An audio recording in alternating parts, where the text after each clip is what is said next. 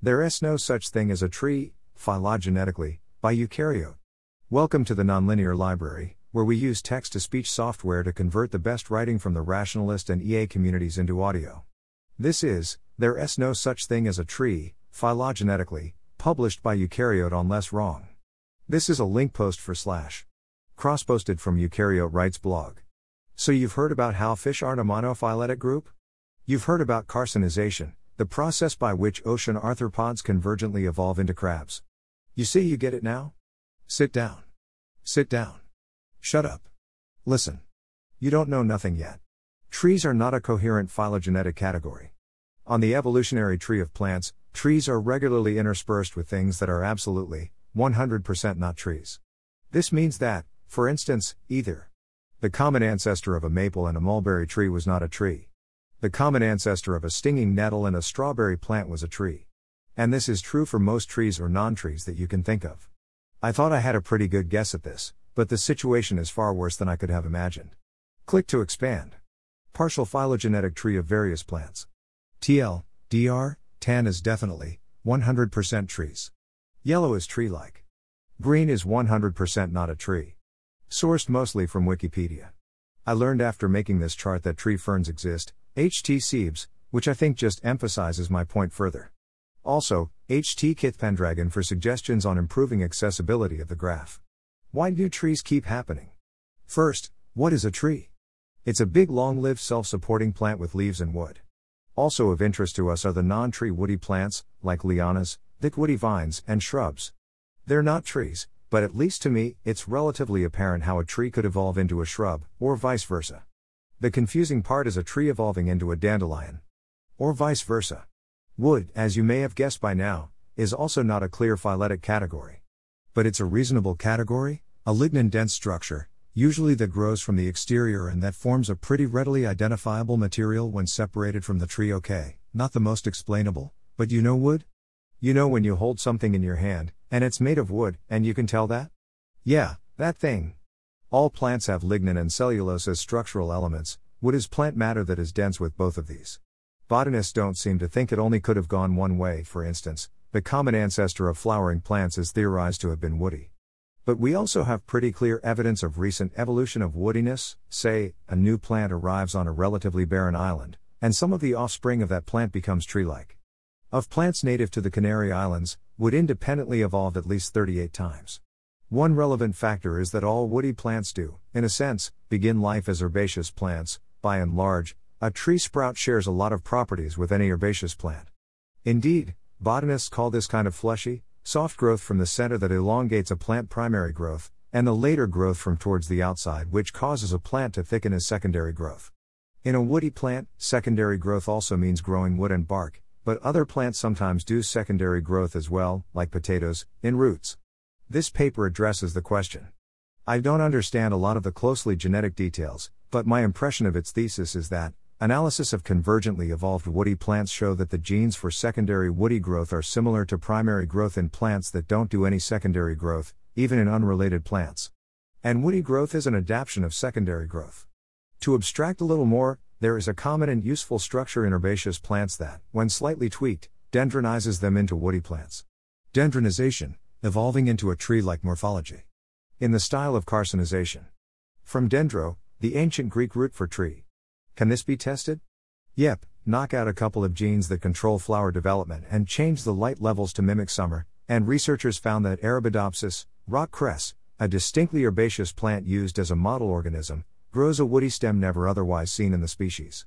The tree-like woody stem, E, and morphology, F, left, of the gene-altered Arabidopsis, compared to its distinctly non-tree-like normal form, F, right?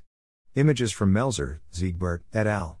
Flowering time genes modulate meristem determinacy and growth form in Arabidopsis thaliana. Nature Genetics 40.12, 2008, 1489-1492. So not only can wood develop relatively easily in an herbaceous plant, it can come from messing with some of the genes that regulate annual behavior, an herby plant's usual life cycle of reproducing in warm weather, dying off in cool weather. So that gets us two properties of trees at once, woodiness and being long-lived. It's still a far cry from turning a plant into a tree, but also, it's really not that far. To look at it another way, as Andrew T. Groover put it, Obviously, in the search for which genes make a tree versus a herbaceous plant, it would be folly to look for genes present in poplar and absent in Arabidopsis. More likely, tree forms reflect differences in expression of a similar suite of genes to those found in herbaceous relatives. So, there are no unique tree genes. It's just a different expression of genes that plants already use. Analogously, you can make a cake with flour, sugar, eggs, sugar, butter, and vanilla. You can also make frosting with sugar, butter, and vanilla, a subset of the ingredients you already have, but in different ratios and use. But again, the reverse also happens. A tree needs to do both primary and secondary growth, so it's relatively easy for a tree lineage to drop the secondary growth stage and remain an herb for its whole lifespan, thus poasating. As stated above, it's hypothesized that the earliest angiosperms were woody, some of which would have lost that and become the most familiar herbaceous plants today.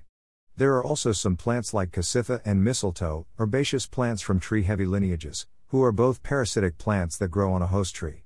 Knowing absolutely nothing about the evolution of these lineages, I think it's reasonable to speculate that they each came from a tree-like ancestor but poised to become parasites. Evolution is very fond of parasites. Poisation, evolving into an herbaceous morphology. From poi, ancient Greek term from theophrastus defining herbaceous plants, theophrastus on herbals and herbal remedies. I apologize to anyone I've ever complained to about jargon proliferation in rationalist diaspora blog posts. The trend of staying in an earlier stage of development is also called neotenizing. Axolotls are an example in animals. They resemble the juvenile stages of the closely related tiger salamander. Did you know very rarely, or when exposed to hormone-affecting substances, axolotls grow up into something that looks a lot like a tiger salamander? Not unlike the gene-altered Arabidopsis. A normal axolotl, left versus a spontaneously metamorphosed adult axolotl, right. Photo of normal axolotl from by TH 1098, own work, CC by SA 3.0. Photo of metamorphosed axolotl from deleted Reddit user, via this thread : Does this mean anything? A friend asked why I was so interested in this finding about trees evolving convergently. To me, it's that a tree is such a familiar, everyday thing. You know birds? Imagine if actually there were amphibian birds and mammal birds and insect birds flying all around, and they all looked pretty much the same, feathers, beaks, little claw feet, a lot. You had to be a real bird expert to be able to tell an insect bird from a mammal bird. Also, most people don't know that there isn't just one kind of bird. That's what's going on with trees. I was also interested in culinary applications of this knowledge. You know people who get all excited about don't you know a tomato is a fruit, or a blueberry isn't really a berry? I was one once, it's okay. Listen, forget all of that. There is a kind of botanical definition of a fruit and a berry, talking about which parts of common plant anatomy and reproduction the structure in question is derived from, but they're definitely not related to the culinary or common understandings. An apple, arguably the most central fruit of all to many people, is not truly a botanical fruit either. Let me be very clear here, mostly, this is not what biologists like to say. When we say a bird is a dinosaur, we mean that a bird and a T-Rex share a common ancestor that had recognizably dinosaurish properties, and that we can generally point to some of those properties in the bird as well, feathers, bone structure, whatever. You can analogize this to similar statements you may have heard: a whale is a mammal, a spider is not an insect, a hyena is a feline. But this is not what's happening with fruit. Most fruits or berries are not descended from a common fruit or berry ancestor. Citrus fruits are all derived from a common fruit, and so are apples and pears, and plums and apricots, but an apple and an orange, or a fig and a peach, do not share a fruit ancestor. Instead of trying to get uppity about this, may I recommend the following. Acknowledge that all of our categories are weird and a little arbitrary. Look wistfully of pictures of Welwitschia. Send a fruit basket to your local botanist plant evolutionary biologist for putting up with this, or become one yourself. While natural selection is commonly thought to simply be an ongoing process with no goals or endpoints, most scientists believe that life peaked at Welwitschia. Photo from by Sarah and Joachim on Flickr, CC by SA 2.0%5D. Some more interesting findings. A mulberry, left, is not related to a blackberry, right. They just both did that. Mulberry photo by Quambier, own work, CC by SA 4.0. Blackberry photo by Rage Sauce, own work, CC by SA 3.0. Avocado and cinnamon are from fairly closely related tree species. It's possible that the last common ancestor between an apple and a peach was not even a tree. Of special interest to my Pacific Northwest readers, the Seattle neighborhood of magnolia is misnamed after the local madrona tree, which Europeans confused with a similar-looking magnolia. In reality, these two species are only very distantly related. You can find them both on the chart to see exactly how far apart they are. None of cactuses, aloe vera, jade plants, snake plants, and the succulent I grew up knowing as hens and chicks, are related to each other. Rubus is the genus that contains raspberries, blackberries, dewberries, salmonberries, the kind of thing. Remember, a genus is the category just above a species, which is kind of a made-up distinction, but suffice to say, this is a closely related group of plants. Some of its members have 14 chromosomes. Some of its members have 98 chromosomes. Seriously, I'm going to hand $20 in cash to the next plant taxonomy expert I meet in person. God knows bacteriologists and zoologists don't have to deal with this. And I have one more unanswered question. There doesn't seem to be a strong trend of plants evolving into grasses, despite the fact that grasses are quite successful and seem kind of like the most anatomically simple plant there could be: root, big leaf, little flower, you're good to go. But most grass-like plants are in the same group. Why don't more plants evolve towards the grass strategy? Let's get personal for a moment. One of my philosophical takeaways from this project is, of course, convergent evolution is a hell of a drug. A second is something like taxonomy is not automatically a great category for regular usage.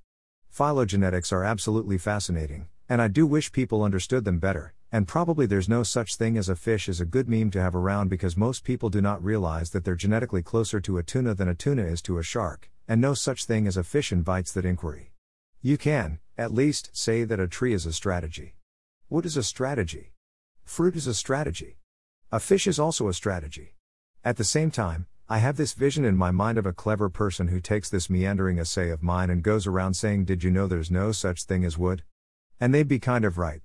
But at the same time, insisting that wood is not a useful or comprehensible category would be the most fascinatingly obnoxious rhetorical move. Just the pinnacle of choosing the interestingly abstract over the practical whole. A perfect instance of missing the forest for. Forget it. Related? Timeless Slate Star Codex, Astral Codex 10-piece, the categories were made for man, not man for the categories.